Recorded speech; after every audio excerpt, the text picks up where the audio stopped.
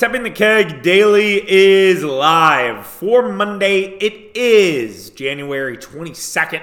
We'll talk about the Green Bay Packers providing yet another edition of Heartbreak in January, but hope is on the horizon. We'll also do Golden Kegs from that game, best and worst from the Packer-Niners affair. We will talk about the Milwaukee Bucks continuing to play with their food against bad teams and why that's a concern. Also concerning was the Marquette Golden Eagles pulling that one out against St. John's. Glad they won. Will not apologize for a Big East road win, but that was concerning. It is a absolutely loaded show. But before we get going, social media, X or Twitter, Tapping the Keg. Tapping the Keg Sports on TikTok as well as Instagram. The TikTok reviews have been out of this fucking world. I have no idea why they're getting so many views, but thank you if you're new and you're joining from those. I would love to have you. Hopefully you guys are going to be here long-term. Also on Facebook, Tapping the Keg Sports. Make sure that you're following on those if you're not. And if you are coming in and you're new to the program, we do these podcasts 4 days a week. We don't stop because the Packers are over. We'll talk a lot more about the Milwaukee Bucks, the Marquette Golden Eagles. We'll talk about the Milwaukee Brewers. I don't think we'll get to Badger basketball. I'm not a Badger basketball fan, so it's hard to disappoint if you guys are like, where's been the Badger basketball talk yet? Not a fan of them. But we'll definitely talk about the others for the remainder of this time period. Whatever happens in the Green Bay offseason as well. 4 days a week. Schedule changes based on games, right? But the last few have been Monday, Tuesday shows, off on Wednesday, Thursday, Friday. That is exactly what we are doing this week. Mitch will be joining me for our weekly show on Friday. So stay tuned for that. But yeah, Apple, Spotify, or wherever else you get your podcast. Make sure you subscribe, and if you want to leave a review, we wouldn't hate that either. But if you don't want to leave a review, just tell your friends about us. Drop this in the group chat. Say, hey, it's a little bit different. Not only are they talking about the Packers, but they're also talking about the Bucks. They're also talking about Marquette. They're doing it all within one podcast. All right, enough of the promotion. Let's get to the therapy session and the Green Bay Packers providing another heartbreak. Here we go again, right? Here we go again. The Green Bay Packers and heartbreaks in January go about as well as cold in January in the state of Wisconsin. The Packers losing again in the playoffs in painstaking fashion. I've said it on this podcast a lot, probably after we lost to San Francisco in 2022, after we lost to Tampa Bay in 2020, or 2021, that is. When you're a good team, you're going to have bad playoff losses. This stuff is going to keep happening to you. I know people are like, why does this keep happening to the Packers? Well, the Packers are really fucking good, okay?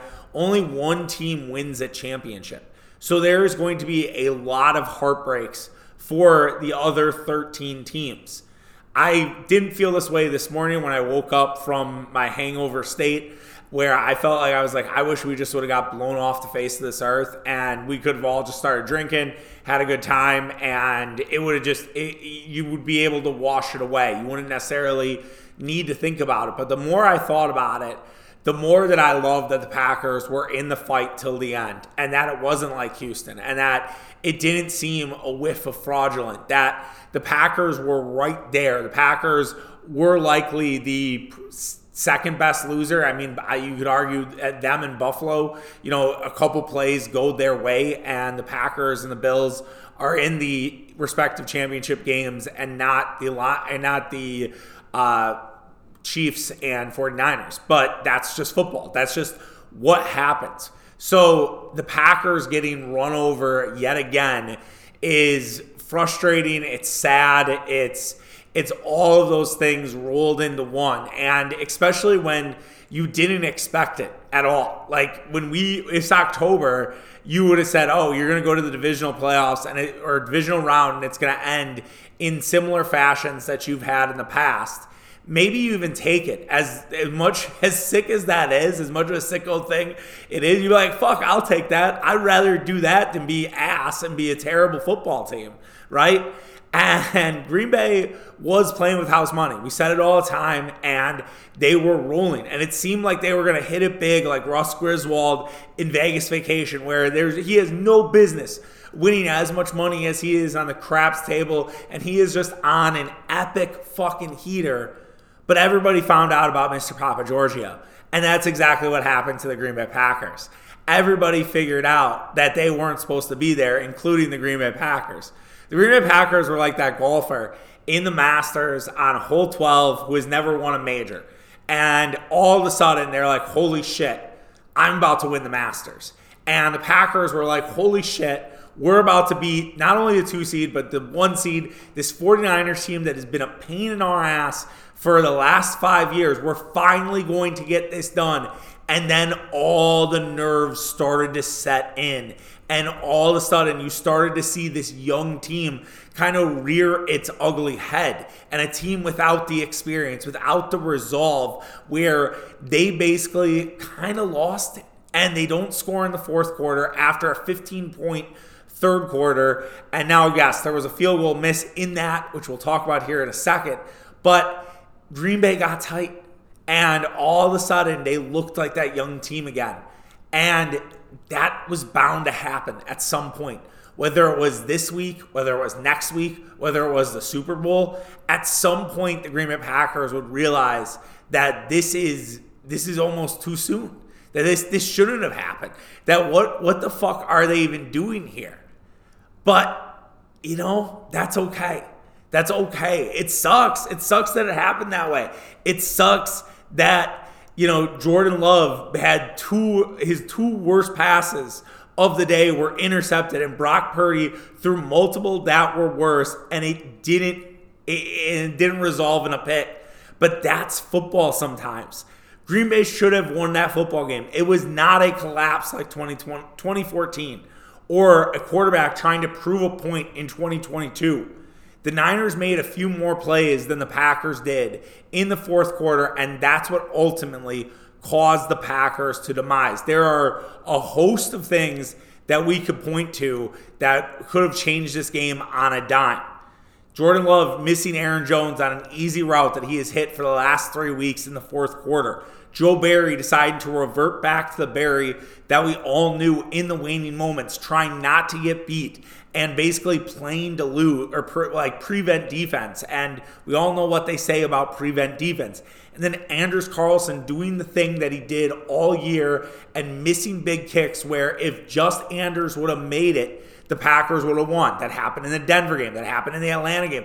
There were games this year where, there was another game. I don't think it was Atlanta, but Anders Carlson has caused more harm than be helpful. And it is a disaster for the Green Bay Packers. And you guys have heard me on this podcast before talk about that one thing. That one thing can just rear its ugly head at the wrong moment. That has been a problem for you all year.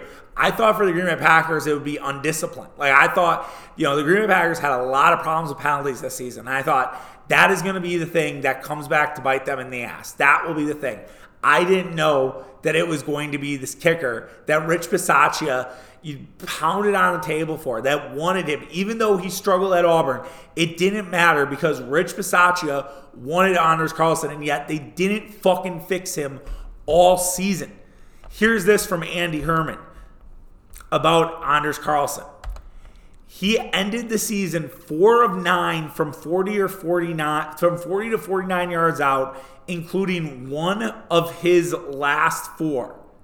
He is a rookie, but at the same point, and it's inexcusable. You can't keep this from happening. Mason Crosby, I thought was washed up. I thought that there was good reason to not bring Mason Crosby back. Mason Crosby did not have the leg that he used to. And Mason Crosby was also making a lot of fucking money. I do think middle of this year, they could have put Carlson on the practice squad. Now, maybe you would have got claimed, and that was a risk you take, and you bring back Crosby, or you bring more competition in for Carlson. Carlson never felt the fucking heat. He was basically given this job all season, and there was zero accountability. And that ultimately decided the game. But obviously there was so much more that happened that could have easily, won the Packers this game. Brock Purdy, made some big throws on third down to Juwan Jennings, to Brandon Ayuk. There were missed INTs. Like, there were so many other things that you can point to where it's not just Carlson. Tyler Bass is in the same boat as Anders Carlson, but I actually think Carlson's is way worse than Bass's, because Carlson had a chance to push Green Bay out in front by 7 points, and the Niners would have tied it, and we would have went to probably overtime. And who knows what happens there, right? We have no idea where this game would have went. But that was a lot of the Packers season this year, was the coulda, woulda, shoulda games. They had how many this season? Atlanta, Denver, Las Vegas, Pittsburgh. Those were all games the Packers could have easily won. Giants won, I don't think so. I know you could say the Giants, but that game was so weird. The Packers did not play well. That was a collectively bad loss. And now San Francisco is added to that list. It hurts, but it really isn't the end. This isn't just the closing of a window. This is the opening of a window. This is the beginning of something brand new for the Green Bay Packers. The Green Bay Packers are going to be among the NFC elite again. After a 1.5 year hiatus after 2022 went off the rails as it did, the Green Bay Packers are back in that elite position. For those who love noon games, I have bad news for you. We're going back to 325s and 720s and Monday Night Football, and the Packers will be prominently featured in primetime all season next year. It'll be A, because they have matchups, but B, because Jordan Love is going to be a talking point in the NFL media circles. Jordan Love is going to be one of the favorites for MVP next season. The Green Bay Packers are going to have great odds to get to the Super Bowl or to win the Super Bowl. That is what the Green Bay Packers are going into next year. Now, that'll be a newfound pressure, and we'll talk a lot about that probably in August and September when we get closer to the season. But right now, what we can look at is that the future is really fucking bright. I really push back on this idea where it's like, you can't be sort of happy. You have to, be sullen and like, why does this happen to the Packers? And you never know when the next opportunity is going to come. Look, they're the youngest roster in the league. Jordan Love, yes, needs to get paid. That's going to affect, who you keep, who you don't, and that will kind of change a little bit of the dynamics. But the window for Aaron Rodgers stayed open for a long fucking time. The window for Jordan Love has just opened. Will there be seasons that go off the rails? Yes, Aaron Rodgers had 2013. We had 2017. We had 2018. There are seasons where it's just not your time. But then there are other seasons where you will yourself to a playoff appearance like this year. And there's other seasons where you're just the fucking best. 2011. Now, granted, the Packers lost that one in the second round, but you catch my drift. Every season is different. But to act like this might not happen again is plain bullshit. Because you have a franchise quarterback. And franchise quarterbacks usually lead you to this place again. Look at Baltimore. Baltimore had a couple bad years. People wondering if John Harbaugh should keep his job, if they should try something new. Teams could have probably signed Lamar this season, and he came back to the Ravens, right? So, there was a lot of questions about this Baltimore team, and they fixed a lot of them. And now, to me, I think they're going to win the Super Bowl. I think Baltimore is the best team that I have seen, throughout these 2 weeks. And I just think I don't know if I want to say head and shoulders above everybody else, but they are, I think, significantly better than everybody else that's left in this dance. So, that, to go back to the window conversation, that there are going to be lean years. There are going to be years where it doesn't work out. There are going to be years where there's too many injuries. Look at Cincinnati, right? Cincinnati was in a Super Bowl, and then they were in the AFC Championship game last season. And now they missed the playoffs this year because Joe Burrow gets hurt. And they have a ton of injuries. And Lou Amaretto, we'll just call him Big Lou. His defense gets exposed because they lose some guys, and they weren't able to sort of replicate what they had done in the past. There are going to be opportunities again. This is going to come around again. And let's just be honest with ourselves. Or do we really think the Packers would have went into Detroit and then would have gone in to beat either the Ravens or the Chiefs? A Chiefs team, yes, they had already beat, but a Chiefs team that looks different. They look different in the playoffs. You cannot dispute that. Do we really think that would have happened? I don't. I mean, I think we're delaying the inevitable. I know that makes me sound like a bad fan. I also couldn't fathom losing to the Lions next week because you'd have 2 weeks of Dan Campbell. You have 2 weeks about the tortured Lions fan base. You have 2 weeks about them beating Big Brother in the playoffs when it mattered the most.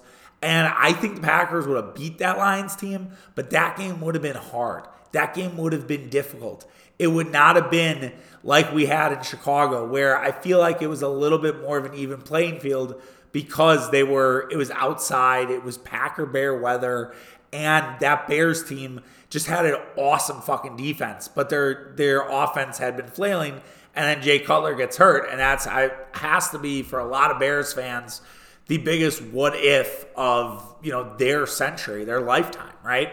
I really think that, yes, while it sucks and while, maybe the Packers will never get back here, this isn't like a out of nowhere story where I'm trying to think, like Joe Flacco would be the example. Like a quarterback off the streets has taken this team to the promised land, and they just haven't had success, and this isn't built for a sustainable future.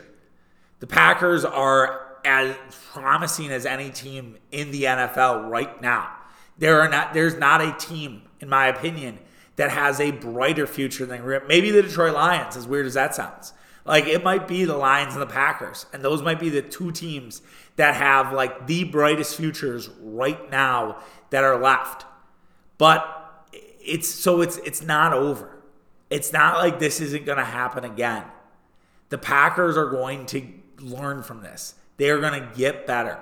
They have 6 draft picks in the first 102 picks of this next NFL draft. And we're going to talk about sort of off-season checklist stuff on tomorrow's podcast. I don't want to go too far deep into it.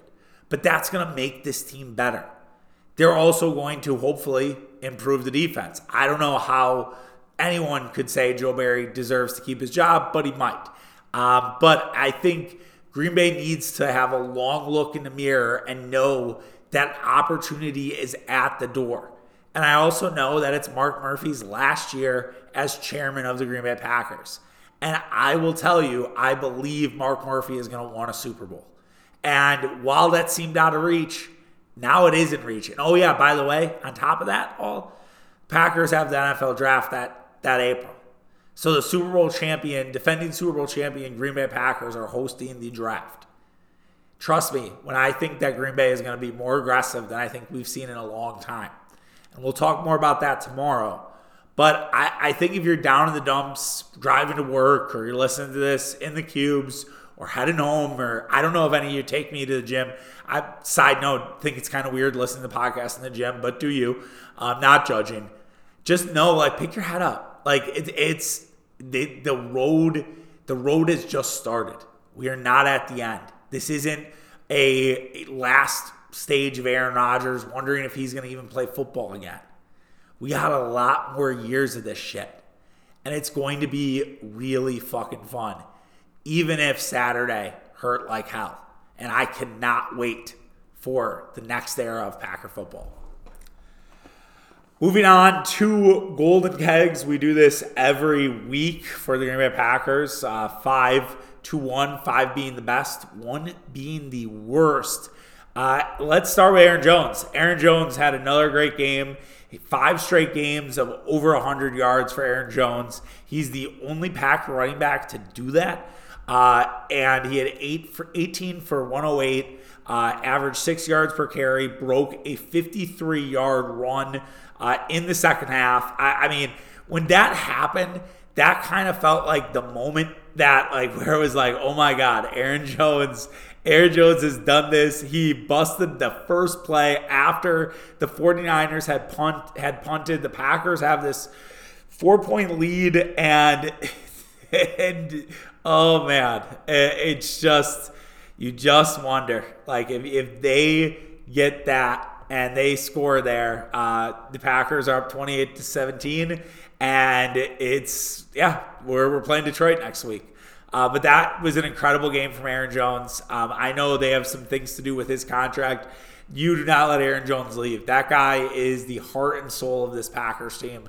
He is the next generation of Leroy Butler, Donald Driver. He is a Packer for fucking life, as far as I'm concerned. And until Aaron Jones shows that he doesn't have it, you keep that guy on the roster. And so I think Aaron Jones is here to stay. And he's just an incredible finish to his year. 5 kegs to Kenny Clark. Kenny Clark was all over the football field in this game. I thought Kenny Clark played wonderfully. He was, aggressive, in terms of rushing a passer, in terms of, keeping Christian McCaffrey somewhat at bay. I know McCaffrey still had a pretty solid game, but Kenny Clark really played well and was just absolutely everywhere. He's another guy that they have to make a decision on in terms of contracts. And I know they don't give a lot of guys, the third contract, but Kenny Clark's 28. I think Kenny Clark, you give a third contract to. You have a very talented young defensive line that, they can be really, really good. Robert Mays pointed that out, that they have all these guys that are talented and under 26. And you can even add to that, in this draft coming up. But I think Kenny Clark's done a lot, down the stretch this year. I thought he was really good to finish off the year. 5K to Eric Wilson, great special teams play. I mean, had the Packers won that game, Eric Wilson would have been the guy that everybody would talk about. He would have been the unsung hero. And it gets forgotten because they lose. But Eric Wilson recovers a fumble that happens with Keshawn Nixon as he's taking back a kick and fumbles it around the 30. And it was near this. It could have been an absolutely heartbreaking stomp on your dick moment. And Wilson recovers the fumble basically kind of in midair and is the hero of the game for the moment. But it wasn't meant to be. But he's a solid special team player. And, what's weird is that other than the field goal, kick, the special teams really played well in this game. They did their job, except for the kicking operation. 4 kegs to Romeo Doubs. What a postseason for Romeo Doubs. 4 catches, 83 yards. Just when you thought that Romeo Doubs might be the odd man out in terms of the wide receiver discussion, he's kind of shown why he matters. And I hope that this is the version of Romeo Doubs that we see next season. I think he can be this. I don't know if there is a true wide receiver 1 on this football team, but as it's been talked about, I don't know if it matters. But I was impressed with Romeo Doubs really all postseason and had another solid game. The 38-yard catch was impressive, but also the catch on the sidelines, which was more a Jordan Love throw than a Doubs catch. But Doubs, keeps the feet in bounds and sets the Packers up right there at the goal line. Rasheed Walker also getting a 4 keg for me. Rasheed Walker had just a great finish to the year. I was calling for Rasheed Walker's job, I think around that Rams game or Viking. It might have been the Vikings game where I was like, I don't know why they keep giving Rasheed Walker snaps. He really proved me wrong down the stretch, and he's been really talented and really good. And yet again, the Green Bay Packers have done it with a left tackle in the later parts of the draft. And he looks like a guy that can play next year and be a starter on the Green Bay Packers, which leads to a conversation about David Bakhtiari and what you do there. But Rasheed Walker held his ground And he had a really nice one-on-one with Nick Bosa that I saw on X today. And I felt like, Rasheed Walker has really, really played well down the stretch. 3 kegs, Jordan Love. Look, this was not the same game we saw against Dallas. I mean, it's hard to have that game again, right? Jordan Love, 194, 2 touchdowns, 2 interceptions. His quarterback rating was 72.4 in this one. Both the interceptions were tough because he zings it to Tucker Kraft. It hits Kraft's hands, goes right to Dre Greenlaw, who's right there, and then he throws across his body, a la Brett Favre, and that's the game sealer. And it goes right to Dre Greenlaw again, and Dre Greenlaw is able to pull that down. It's Love's worst quarterback rating since the Giants game. So I mean, I don't think that it's like, hey, all of a sudden maybe this heater. He isn't the guy. Like, one game should not define Jordan Love, just like one game should not define Josh Allen. Although I will add that Josh Allen doing the Aaron Rodgers hero ball at the end just shows you a guy who's pressing to win and not having a coach that can settle him down and tell him to take the easy throws. I think you see that on full display. There will be people who call Jordan Love a system quarterback. There'll be people who say, oh, that was a fraud and it was a mirage and there's always going to be fucking haters. Paul Allen, who's a notorious hater, was like, oh, now Jordan Love back to being the 4th NFC North quarterback. Like, fuck off, dude. Like, it'll be fine, right? And Love played well enough to win, right? And I think that's all you need to know. And unfortunately, throws the 2 interceptions. And had he not had the last one, I think I go 4 kegs for Jordan Love, even if he's not able to take the team down the field. It was rough, to say the least. Also 3 kegs to Bo Melton. Bo Melton had 1 catch. It was a touchdown. It was a great catch. He got out there free and made the catch, made it happen. I think Bo Melton has a roster spot on the Packers next year. I don't think Bo Melton's a guy they should cut or they should move on from. I think he has a lot of talent. I think he blocks. I think he's a speedster. I think you can do a lot with Bo Melton next season as your wide receiver 4, wide receiver 5 guy next year. Also, 3 kegs to Keshaun Nixon. He had the great return. Yeah, I thought he also played okay in terms of the secondary. He's not great, but he did okay. He did sufficiently enough. Did have, a dropped interception that could have easily, made a difference in this game. And yet another moment where had he just picked it off, who knows? Who knows where the Packers are? Again, they're probably playing Detroit. Christian Watson gets a 2 keg for me. Man, what a interesting year for Christian Watson. He really struggles to start the year. Then he kind of comes on strong, and as he's coming on strong, he hurts his hamstring. And then Jordan Love goes on a absolute tear to finish the season without really Christian Watson. And Christian Watson does come back for Dallas and San Francisco, but does, frankly, nothing.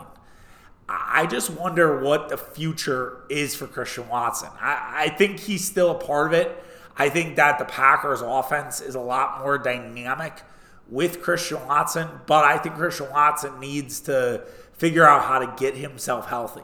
There have been NFL players, and really, frankly, any sport, where guys are quote-unquote injury prone to start their careers, and then they all of a sudden, figure out, how to train their body, how to eat, how to drink, how to train, and then suddenly they're not anymore. There's also guys who are great for a bunch of years and their body starts breaking down. I still believe that Christian Watson should be a part of this team. I don't think that they should explore really moving on from anybody. So you're like, why would you draft a receiver then early on? I don't know if I would. We'll talk a lot about the draft, but I know this is a really talented wide receiver class, but I just don't know if it's what the Packers need at this point. I think the guys they have all really deserve one more year together. Dobbs would have honestly been the one that I could have seen them moving on and trying to get more picks, but I don't think they'll do that. And that would be the one thing. If Green Bay if Green Bay felt like, because the bottom of this draft is not very good because of the lack of guys coming out, early. I think there's only 54 guys that are coming out early in the draft, which is the lowest it's been in a very, very long time, which means those 5 to 7 round will not be as good as they've been in years past. So I do wonder, will Gutekunst try to get more aggressive early on and try to get more picks, and trading a guy like Dobbs could potentially get you like a 4th round pick. I'm not saying they should, but that's just one thing that I believe in. But Christian Watson, I don't think will be moved on from. I think they're going to keep riding with him and keep trying to figure out how to make it better. Josh Hyman also gets a 2-keg. Josh Hyman, what a fall from grace, man. I mean, they keep him. They put a 2nd round tender on Josh Hyman as a restricted free agent last season. And now Josh Hyman's probably not going to be part of the plan. I think Josh Hyman will get a starting job probably at a lesser team or a team that's desperate for, offensive tackle help, honestly, maybe the Jets. But I don't think Josh Hyman, just did not have the year that I think everybody expected him to. And Rasheed Walker and Zach Tom and even Bakhtiari, when he was in for the first game, blew him away. And that's how it goes sometimes. And he really struggled, coming in there for Zach Tom. He did not play well in the limited minutes that he had. And then 1-keg, Anders Carlson, not much more needs to be said. I don't really know how you can defend bringing him back. I know he's a rookie. I know he's a young guy. If you want to bring him back with a short leash, I guess I could get down with that. But I'm pretty hesitant to that idea. The officiating was trash. Alex Kemp just continues to be one of the worst. When I saw Alex Kemp, that was the only time where I was like, okay, vibes are a little bit different now that Alex Kemp is calling this game. I realize it's not his crew, but that guy seemingly always fucks the Packers. I don't know how that happens, but I think with the Minnesota game in the wind tunnel when it was COVID, I think about the Denver game that he officiated, and now I think about this game. And he misses an intentional grounding on the San Francisco 49ers that led to the 49ers scoring, and it should have been a loss of down. It should have been grounding on Purdy, and instead they didn't call it. And that's the difference in the game. Now, did they lose because of the officials? No.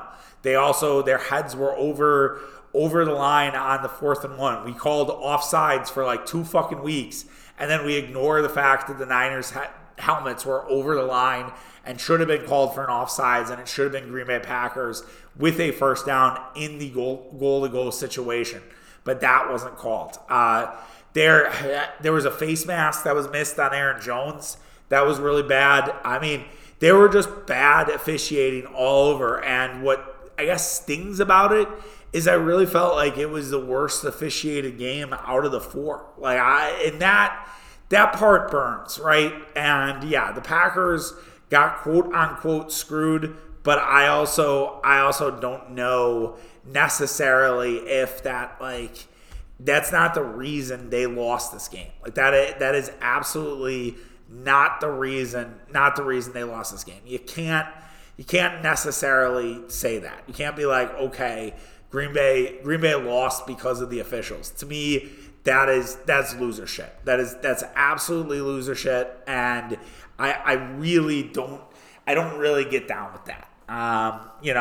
It sucks, but it is what it is. Darnell Savage also gets a 1-keg. For as good as Darnell Savage was last week, he was fucking terrible this week. Misses the interception early on. He misses the tackle on Christian McCaffrey in open field. It reinforces that, you probably need safeties. And there are guys available, and I hope the Packers draft him. Zach Tom's concussion was massive down the stretch. That hurt Green Bay in terms of the timing and, Love, getting tight in that fourth quarter. He had less time to throw the football. He didn't necessarily get sacked, but he had a lot of uncomfortable pockets, and you just wonder, was that partly due to Zach Tom not being there? And then the red zone flounders. Green Bay was really good at taking advantage of their red zone opportunities in this run. And then tonight, on Saturday, it didn't happen that way. The one early on, not only getting a field goal, not getting 7, and then having an opportunity to even just take 3 points and going for it, and getting aggressive, and trying to do a sneak instead of just taking the points was too aggressive. I get it if you're at home. I get it if you're the favorite. I totally understand that. But you are this underdog where every point is going to matter. This is the best team in the NFC. I think you just take those points and you live with it. As frustrating as it is, as much as Matt LaFleur would have got ragged by the analytic community, I think it is the smart decision. It's a damned if you do, damned if you don't situation. But there are some moments where you just need to take the points. And Green Bay in the red zone the red zone was really tough. I mean, they had the opportunities and they just could not finish it off. Their first two drives were 24 plays overall that resulted in a grand total of 3 points. Then got to the red zone, near the red zone again, and then again they had to kick a field goal because they couldn't do anything around the goal line. And got 6 points in that first half and really should have had more. And even if one of those converts to a touchdown, it's an entirely different ball game. That was tough. And that, to me, I feel like that was what lost Green Bay this game. Not the officials, not Carlson. I think it really came down to just not executing in the red zone. And that was a problem last year. It wasn't really as much of a problem this year. But that's what you have to do to be the best, right? Kansas City, besides the Mecole Hardman fumble, they executed every time they got close to the red zone. Buffalo, for the most part, did, leading up to that. I thought the Lions took advantage of, their opportunities too. Like, it's just, that's what you do as a good team. And not saying the Packers aren't a good team, but that's kind of the difference between, leveling up, and Green Bay just didn't do that. So it's rough. We now move on to the offseason, where we'll talk a lot about that, this week and beyond. Get ready for the draft, and we'll see what happens with Joe Barry and everything else. All right. It was a great season. If you joined this year because of the Packers and listening to me, thank you for all your support. We'll run back again next year, and we'll be very excited while doing it. All right, let's wrap. Well, we got two more segments, so I would say let's wrap up. But the Milwaukee Bucks also played this weekend. They also played on Saturday, and the Milwaukee Bucks nearly lost to the Detroit Pistons. That was a thing that nearly happened to our Bucks, who win 141-135. The Bucks are addicted to playing with their food. They just cannot help themselves. They seemingly have to always play close games. I think if you were one of those people who bet against your team, you'd be making so much money on betting against the Milwaukee Bucks this year because they've just been terrible, in terms of these big spreads and these big opportunities where they should be on easy street. Like, they should blow out the Pistons, and they should have only played, the big guys should have only played 30 or 35 minutes or 30, 32 minutes, and yet they're playing deep into the game and really have to grind it out and have clutch time situations with this Detroit team. And it's so infuriating because I feel like it's just one or two little things here and there. If the Bucks come out and be the aggressors early on, the makeup of this game is entirely different. If the Bucks do not sub out Giannis and Dame together to start the fourth quarter, this is entirely different. They were up 5 heading into the break, and they were kind of starting to lean on Detroit, where it's like, all right, if you just have like one more good stretch, I think you win this game, kind of going away. And yet they bring in basically a bench unit with Middleton and Lopez, and they get absolutely shredded, and all of a sudden the Pistons have the lead, and the Bucks have to seemingly bail out that bench unit. And the bench unit continues to be a real fucking problem. The Pistons had over 60 bench points in this game. They were awesome from the bench, whether it was Ausar Thompson, Mike Muscala, Alec Burks and whether Burks and Muscala were submitting their resume tapes for the Bucks to come get them. Danilo Gallinari, Sasser even play well. Like, look at this for a second here. Just walk with me here. Every Buck in starter had a plus, in terms of plus minus, and plus minus isn't everything. But they were all in the positives. Antetokounmpo plus 13. Middleton plus 7. Lopez plus 14. Lillard plus 18. Beasley plus 22. Now look at the bench. Crowder minus 13. Portis minus 12. Connaughton minus 18. And Jackson Jr. minus 1. And Bobby didn't play a ton of minutes. I mean, they really did not play the bench a lot because they had to play all of their starters so much, and they're going to get worn down. And John Horst has to fix this bench sooner rather than later. I understand the deadline is still 3 weeks away. I understand that it might take time for people to make decisions, and I know the rumor was that they're kind of in on DeJounte Murray, but I mean, the only reason to get DeJounte Murray is because you think if you push Beasley to the bench and say Beasley still plays 20 to 25 minutes a game, Beasley can kind of be your version of Bobby Portis, what Bobby Portis used to be, and sort of lead that bench unit with him and Jay Crowder and Andre Jackson Jr. and potentially Beauchamp. And that's sort of your bench now. And that can kind of be what fixes your bench, is pushing Malik Beasley back. Even though what's fascinating about the Bucks and what makes it so weird that these games kind of keep happening is their starting unit has the second best defensive rating out of any starting unit in the NBA. This is coming from Bucks Film Room. So it's like they're kind of it's not, they're not that far away from being something, even though this has been a bizarre season.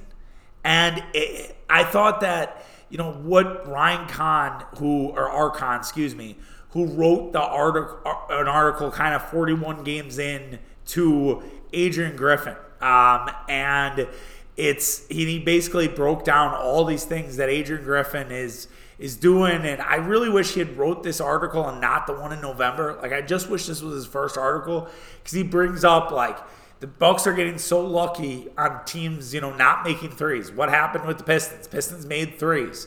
And it was just like, I felt like there was a lot there that sort of basically outlined that the Bucks are still a team trying to find themselves. And Saturday was just another example of it. And that should have been a blowout. You're well rested. You got your asses handed to you on Wednesday. You should come out there and fucking deliver the hammer. And instead, the Bucks are like, won't play a close game today. And then they, played Detroit again tonight. Now, I hope that tonight they look at it and say, all right, we're going to give you the business. And I understand that Detroit is a little bit better than they were probably 4 weeks ago, right? They traded for Gallinari. They traded for Muscala. Bogdanovich is playing. Burks is playing. Like, they have some veterans mixed in with their young guys. That said, they're still not very good. They're not well coached. Monty Williams didn't figure out that Jaden Ivey's kind of fucking good until like 3 weeks ago. So they should be delivering the hammer. And I thought the Bally Sports broadcast was a fucking embarrassment on Saturday with just like, the Pistons aren't as bad. Like, they challenged the Timberwolves. They challenged the Celtics. Like, hey, guys, I know the team employs you. I know that you're getting checks from the Milwaukee Bucks, but you don't need to be on your knees that much. You just don't. It was really bad by Steve Novak. Lisa Byington, it wasn't as bad for her, but Novak was terrible. And Steve Novak, Marquette legend, but my God, that guy is not cut out to be a color commentator in the NBA. He's not good at it. And it's a brutal listen, especially when you go from him to Marcus. Like, I understand selling it a little bit that, hey, this is a different looking Pistons team and they're kind of figuring it out. They're kind of all melding together. I understand that point of it. But to just keep fucking that chicken in the fourth quarter was ridiculous. And I hated it. So I had to get that out because it was so frustrating to listen to. But I hope that tonight's a little different. I hope that tonight the Bucks are, play better. It was a great Dame game. I shouldn't not highlight that. Damian Lillard, 45 points in this one, made a real case to be an all-star starter, which the Bucks have pushed heavily for. Yeah, Lillard, 45, 11 assists, 6 rebounds on 12 of 22 shooting, 5 of 11 from 3, made 16 free throws. The Bucks got to the line 49 times in the game against Detroit. Giannis actually missed half of his free throws, which isn't great. But so Giannis could have had a much bigger game than he did. But yeah, it was a great Dame game. I hope we see more of those. He's been really playing well. Sans that Cleveland game. It's been a really strong January, kind of after he took that break for personal reasons. And, hopefully Lillard keeps it up. And hopefully we see this version of Dame, down the stretch here. I hope also that his confidence doesn't waver if he doesn't get the all-star starter nod. But it was a really, really good performance from Damian Lillard, and just hope we see more of him. And I think he knows he has these in him, and we'll see if he comes with it again tonight against the Pistons. All right, let's move on to the Marquette Golden Eagles. Golden Eagles, I had similar, feelings where it didn't necessarily feel like a loss because they did win the game. It's on the Big East. It's in the Big East. It's on the road. You're never going to apologize for winning in the Big East and on the road. But Marquette did not score a bucket for the last 5 minutes of this game. They basically froze. They had to limp across the finish line to beat St. John's. And weird shit happens against St. John's. I don't really know why. But Marquette pulls it out. They win 73-72 and get that elusive Big East road victory. Yeah, Marquette led 71-58 with 6 minutes to go in the second half, and they were playing great. And then all of a sudden, just things started coming apart like a house of cards. And St. John's goes on this crazy run. I don't think did they take the lead at one point? They might have. No, I don't think they ever actually got the lead. But it was, they had 2 run. Marquette gets on a 15-2 run. Then St. John's, to close the game, is on a 14-2 run. And it was an excellent finish. It was excellent finish in terms of if you're a basketball fan. For me, it was not. And I think the real concern that I have is this team is an old team. This team should not necessarily have this happening to them. I'm a little nervous about that. I don't know. Maybe it's just the lack of road wins that it is why you had a situation like this, and you didn't necessarily do enough to sort of get those easy buckets late. I think they were, kind of trying to drain the clock a little bit too much, and they did it too early. And I think, you learn from every game. And I think for Marquette, they have to figure out ways to get to the line earlier. They had only had, I think, 3 free throws, maybe less than that. Because I remember it was weird. The free throw discrepancy was pretty bad. It ends up being, Marquette shot 9 free throws to 19 for the Johnnies. And Marquette was in the paint a lot. Like, they shot 39 shots inside the painted circle. A lot of those were at the rim, and somehow they only ended up with 9 free throw attempts. Like, they need to get to the line earlier, and I think that would help some of the late game stuff. I think also, Shaka taking a timeout earlier in that would have also probably helped and just settled them down. I don't know where the sort of mental midget stuff has come for Marquette, because last year they had a lot of road instances like this, and they were pretty gritty in those moments. And, I accused them, I was thinking last week, where I said they kind of had lost their grit. And I think that these were two gritty wins against Villanova and St. John's. I mean, they were down 10 points in the first half. They could have easily, it looked like for a moment there in the first half, they were going to get ran off the court. They could not hit a three. They were 0 of 10 to start. They finished the game, hitting, 6 of 10 in the second half. They really, found that stroke in the second half. But there's just still these underlying concerns about Marquette. And I think, number one, it's, not hitting shots early, and you can only sometimes attack the rim so much. And you got to hit down those jumpers. I think this team also is very much if they get the swagger going, they're fine. Like, that run they had in the second half looked like the Marquette of last year, but they haven't had enough of those. And I don't know if that's just because they're not as good, even though their numbers look good defensively, they're not that good defensively. If it's the wrong combination of guys, I like David Joplin, but David Joplin has had an awful year as a starter. He just has. He had a under 100 offensive rating in this game. He had 83 was the rating. He had 13 points. He did make 3 threes. But what Zade Lowry provides, and he had 16 minutes off the bench, Zade Lowry, to me, should be starting. I don't know if it's going to happen against DePaul or against Seton Hall, but I think you're going to see a lot more Zade Lowry cutting into Joplin's minutes because he's a little shorter than Joplin at 6'5", so Marquette has to go small when Zade Lowry's in there. But Zade Lowry plus Stevie Mitchell, Steve Mitchell has been an unsung hero for this team. He had 12 points. He had some big buckets at the paint. Also grabbed 6 rebounds, had 3 steals. Hit Lowry and Mitchell on the wings together are absolutely relentless, and they make it really hard for perimeter guys to get going. And you have that on top of Kolek and Jones. And if Lowry and Mitchell are providing the defense, Jones and Kolek should provide the offense, along with Oso Aguilar kind of doing both. And Oso was incredible, in terms of he had 17 points in this game. He had 5 rebounds, but also he was great against Joel Soriano. Joel Soriano had 11 points, only shot the ball 5 times overall.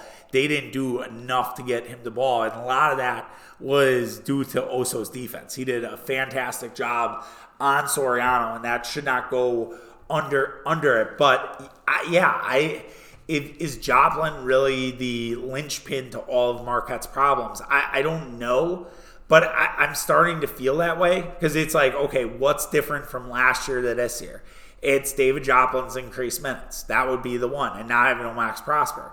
And so Joplin's taking those Omax minutes, and Omax would, sometimes he hits a big bucket, but also he's defending the fucking hell on the other side of the ball. And so I do wonder if that is, what would solve sort of these problems and kind of, make it a little bit different for Marquette and have them sort of regain, that late game swagger. But I hope that, this is a learning experience and they can take it, when they, have their next tight game, which hopefully is not against DePaul on Wednesday. DePaul has been terrible this season, probably one of the worst DePauls we've seen in a while. There's no reason why Marquette can't win that game by 20 points, and they should. Hopefully they take care of business and don't play with their food, don't bucks it on Wednesday night. And then, then they have Seton Hall. And Seton Hall is, right there as a top 25 team. Now, I know they lost to Creighton, but they lost in triple overtime, right? So I really do think that, that will be a great test for Marquette on Saturday. It should be a full barn, rowdy environments. Kids are back.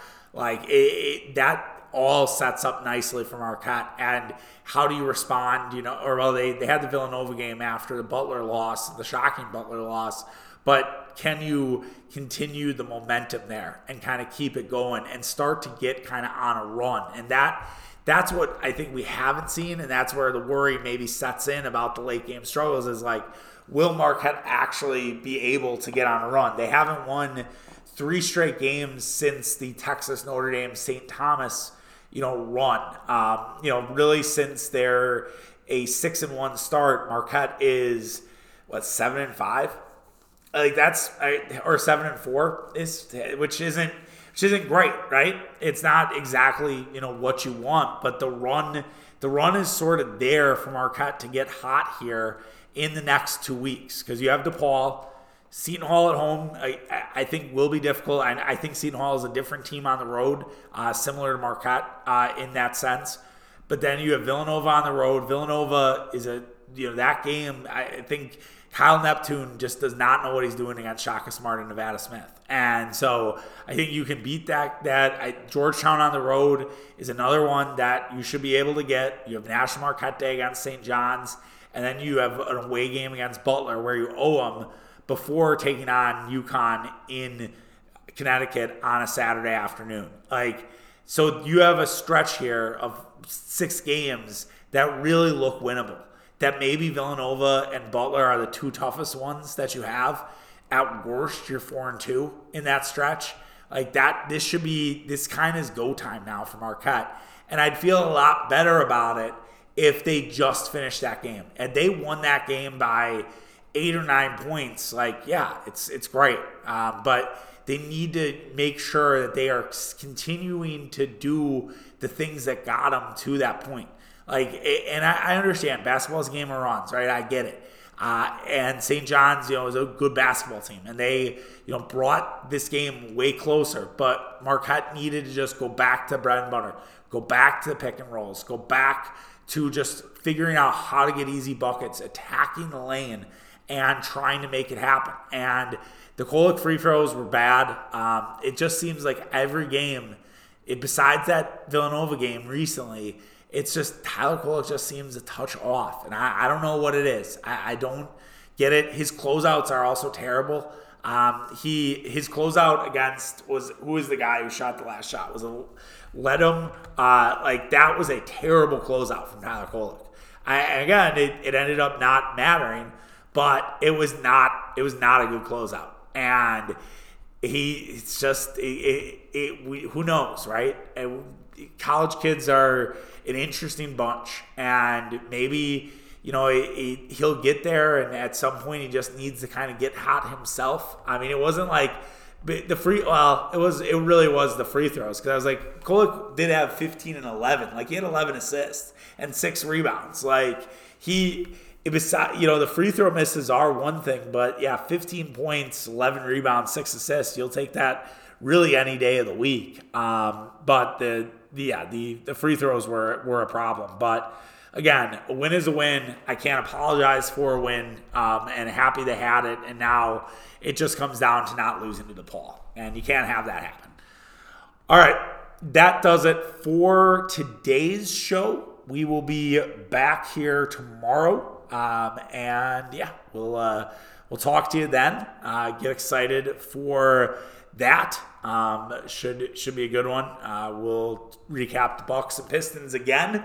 We'll also talk about Packer offseason and discuss, probably bring back a segment that we do during college basketball season at this time. So we'll do that and much more. But thanks again for riding with us for the Packer season. Really appreciate all the support, whether it was on the podcast here or engaging with the reviews. We appreciate it.